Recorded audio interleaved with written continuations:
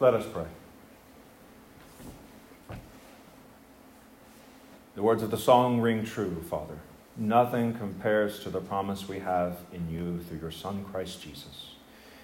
The promise of being heirs to the resurrection. The promise of being born again. The promise of a new heaven and a new earth. The promise of a God who is with us on this day and that day. And so we pray, O God, on your promises.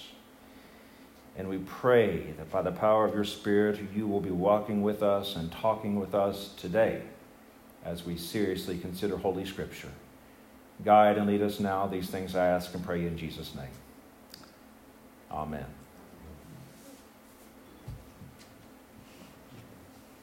I wish you could see that picture better. As I was digging up stuff, packing, at the house, I came across some of my old scouting memorabilia. So that's a Boy Scout patch jacket. And on it are all the different patches. I didn't show you the back of it, but it's patches from all over, you name it. What's interesting about it is it's a size large. Somehow I managed to squeeze this body into that size large and button it. And I thought it'd be funny to take a picture doing this and send it to people that love me. Yeah, of course, one of my best friends from back home said, "Looks like you're back in fighting shape." And he left it at that. So as I was thinking about an appropriate picture for this day, that seemed to be the right one. I have 2 sermons left. The sermon for this day and the sermon for next Sunday, that day. 2 sermons left to remind you of everything I have been able to teach while I've been here. I must confess it's a bit of a burden I've placed upon myself to prayerfully consider what I believe to be the most important things to say and then say them in a timely fashion. I suppose that if I said everything that I think is important, we probably might still be here at like 3 or 4 o'clock this afternoon. We'd have to order in pizza, and I like pizza. Only 2 sermons left. This sermon today and that sermon next week. This day and that day. This day and that day. When I consider all of the promises of God, I consider that all of them occur on only 2 days. This day and that day. See, God has only promised us 2 days. This day, the day in which we are currently living, and that day, the day we will stand face to face with Jesus. We can scripturally frame this thought as well. This is the day that the Lord has made. Let us rejoice and be glad in it. Or from last week's scripture, the sun will be turned to darkness and the moon to blood before the coming of that great and glorious day of the Lord.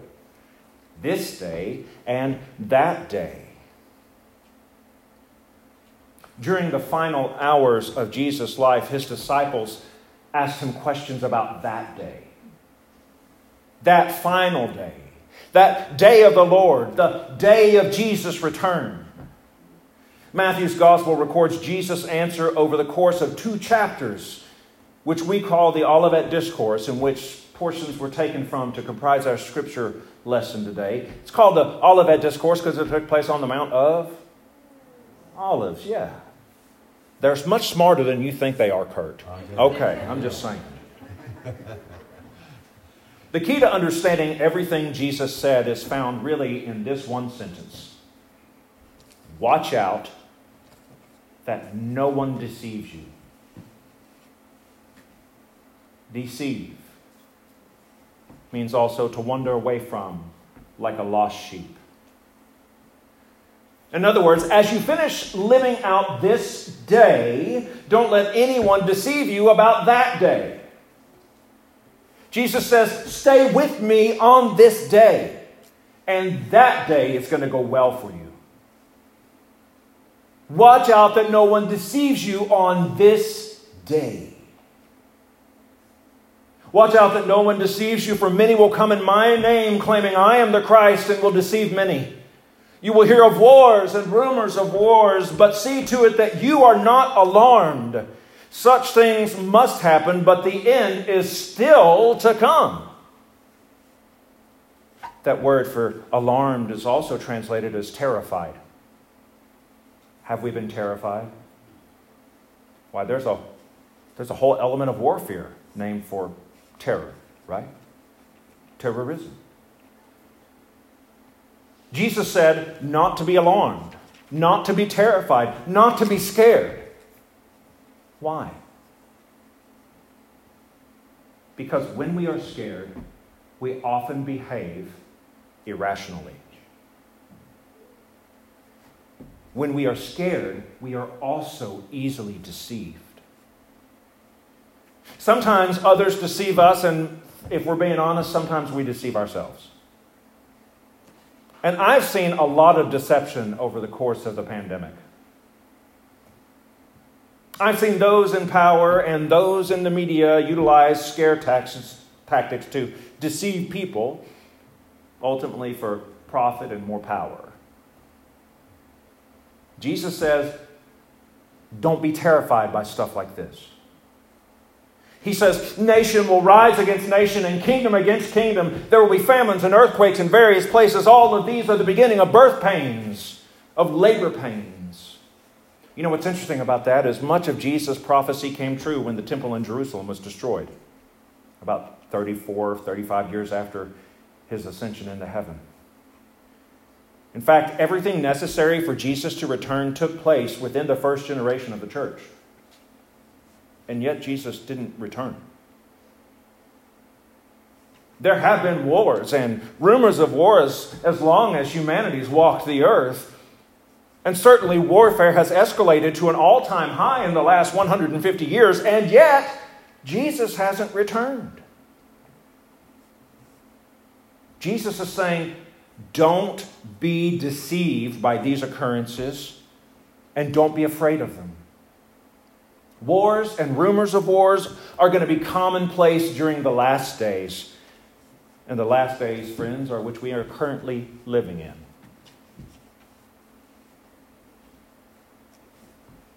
During times of terror, times when everything around us is scared, and everyone around us is looking for someone or something to please calm my fears, when rational thought gets replaced by irrationality, Jesus calls Christians to be the calmest people on the block.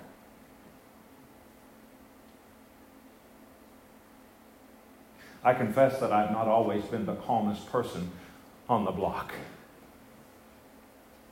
In fact, sometimes I think I excel at the opposite. I confess that at times I've gotten so far into prophetic preaching that I have forgotten to love my neighbor because I was scared. Or I was looking for the signs of the apocalypse. Or I was just so busy being right that I was unable to do the right thing, which is love other people. For that I am sorry. And for that I repent.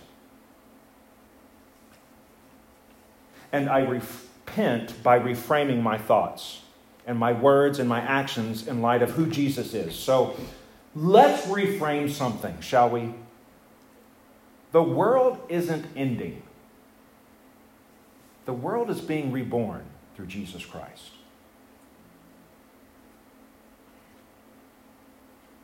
The world isn't ending. The world is being reborn through Jesus Christ. Those of you that are familiar with the task of childbirth, either through observation or being one of them people that carry children, you know that when a mother gives birth, there's two deliveries, right? There's the baby and then the placenta. Both are born. One is kept and one is thrown out. Don't be deceived. Don't be scared. Don't spend too much time being worried about whether the world is ending. Because even Jesus said, no one knows about that day. No one knows about that day. Not even the angels in heaven or the Son, but only the Father. Verse 36 is that pivotal verse in the Olivet Discourse because it hinges the first section of Jesus' teaching with the second section. And it also offers perhaps the most profound response to the fear of the unknown. About the questionings of timing of Jesus' return and how it can be misguided. You see, if we spend too much time trying to figure out when the world is going to end, we might miss the reality that we're already living in the new world Jesus is making. The Apostle Paul says it like this. Now we see but a poor reflection as in a mirror. I took that picture this morning. Again, I thought it best to put a shirt on for you. Appreciate that. Yeah, you're welcome, Kurt. And you can't really see the goofy expression on my face that well, but you know, it's a poor reflection. Now we see but a poor reflection as in a mirror. Then we'll see face to face. Now I know in part, then I'm going to fully know, even as I'm fully known.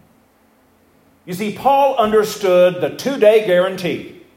This day and that day. Now, on this day, we know all we need to know in order to be saved by grace through faith. We have everything we need. It's all there. Everything that's necessary for salvation is present and here with us on earth right now. All we need to know to be given new birth through the Spirit and to be a part of the new birth that is taking place in our world is present with us right now through Jesus, who is God with us. So don't worry about the end. God's got that. The end is God's day, after all. And that day, the Lord's day, the eternal day, is coming soon.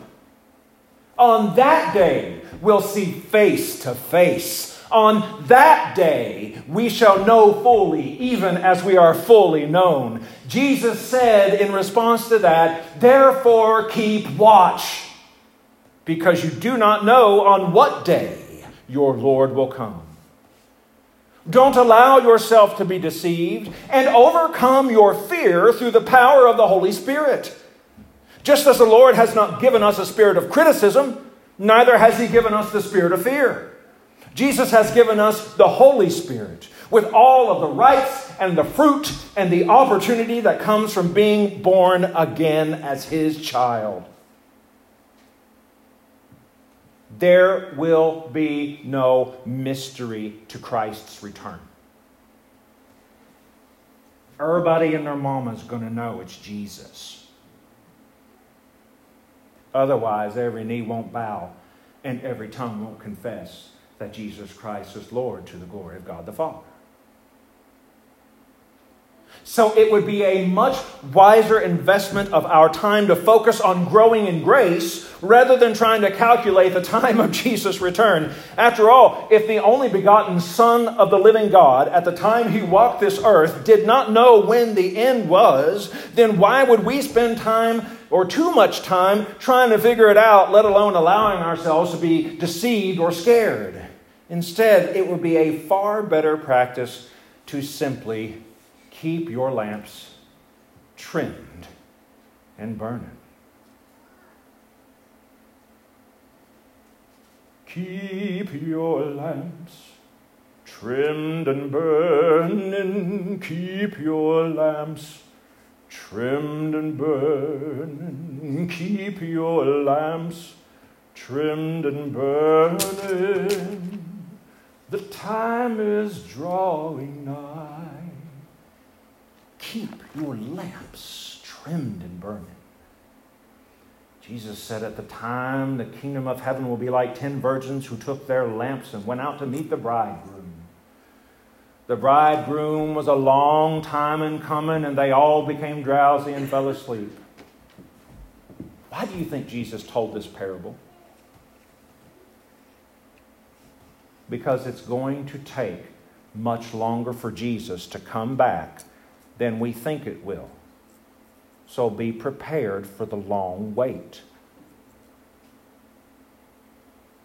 keep your lamps trimmed and burning. Now, this parable that Jesus shares is about the preparations that go in to a Jewish wedding. And I'm going to unpack that a little bit for you today because I think you're going to appreciate more what's written throughout the Gospels about Jesus. Ancient Near Eastern weddings were lengthy affairs. Lengthy affairs. The intended groom would present a contract to his intended bride and her father. The bridegroom would then pour a glass of wine and set it on the table in front of the bride and the father. If the bride and her father agreed upon the terms of the marriage contract and the bride price, the bride would take a drink from the cup which represented a blood covenant. Hear that again. It represented a blood covenant. The blood covenant would then literally be consummated on the wedding night. Now, before leaving the bride's home, the groom would say, I'm going to prepare a place for you. Then he would say, I will return when it's ready.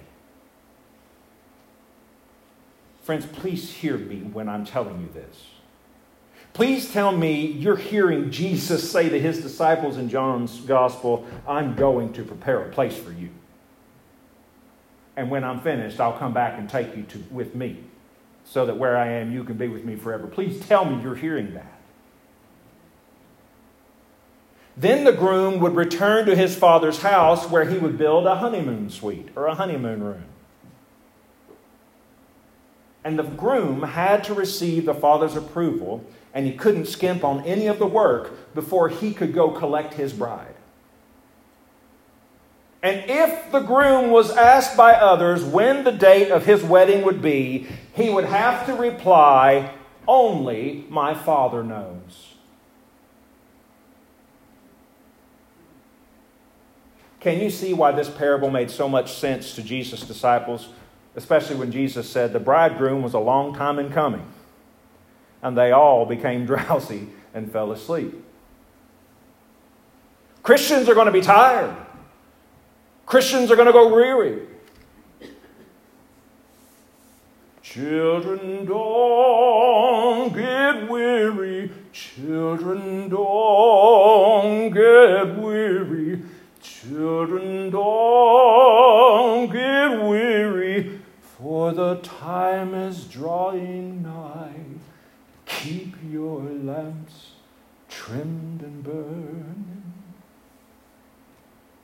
The wise Christians will be prepared like the wise bridesmaids in the parable, so that even if we do get weary and fall asleep, we can still be ready in a moment's notice. Now listen, because this gets cooler. In the ancient Near East, the bridegroom could collect his bride at any time once the wedding chamber was finished. This meant that not only did the bride have to be ready with her veil and her lamp beside her, but so too did the bridesmaids. The bridesmaids had to have their lamps and their oil ready to light the way for the bridegroom to get to the bride at any moment. And when the bridegroom drew near to the bride's house, there was a loud shout and the blowing of a trumpet.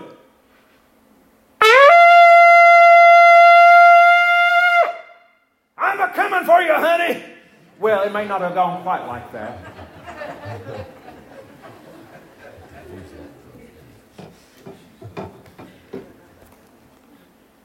Jesus said, at midnight the cry rang out, here's the bridegroom, come out to meet him. And all the virgins woke up and they trimmed their lamps. The foolish ones said to the wise, give us some of your oil, our lamps are going out. No, they replied, there's not enough for both of us. Instead, you go on down to the marketplace. You know they're down there right now, even now, trying to sell something. Lamps would light the way in the darkness. So all the bridesmaids were to take enough oil with them to keep those lamps burning for as long as it might be necessary. The wait, however, in the parable proved longer than all of them anticipated, and everyone fell asleep. But the point, however, is not that everyone fell asleep. The point is that one group was ready, and one group wasn't. One group was ready and one group wasn't. Jesus is asking us today, to which group do you belong? Because that day is coming. At the midnight cry, when the trumpet call of God sounds so loud, the whole world shakes in fear, and the dead in Christ will rise, and we who are alive will be caught up with them in the air, and we will be with the Lord forever on that day. That day is coming.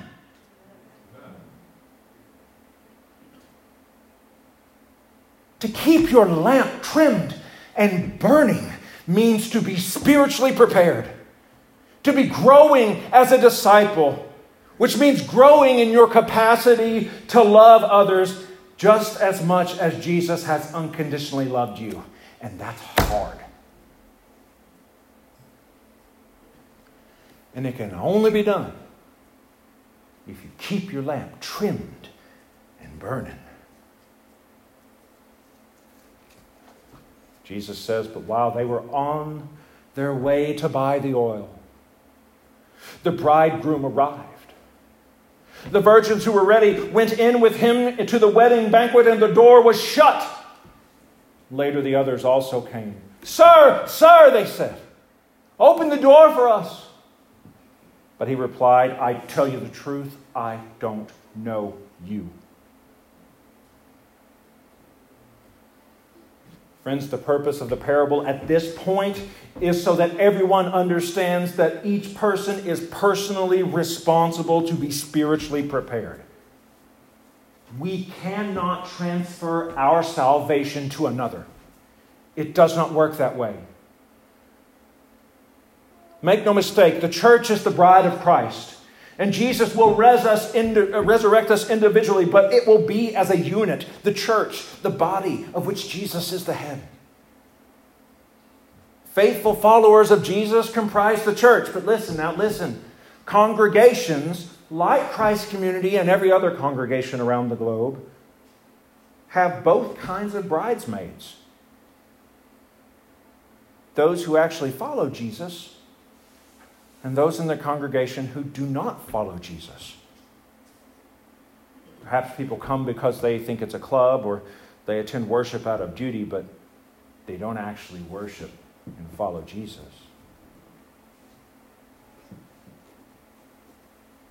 See, Jesus, friends, is saying that following him will be harder than people think it is. And his return will take longer than people think it will take. Therefore, keep watch, because you do not know the day or the hour. Keep your lamp trimmed and burning,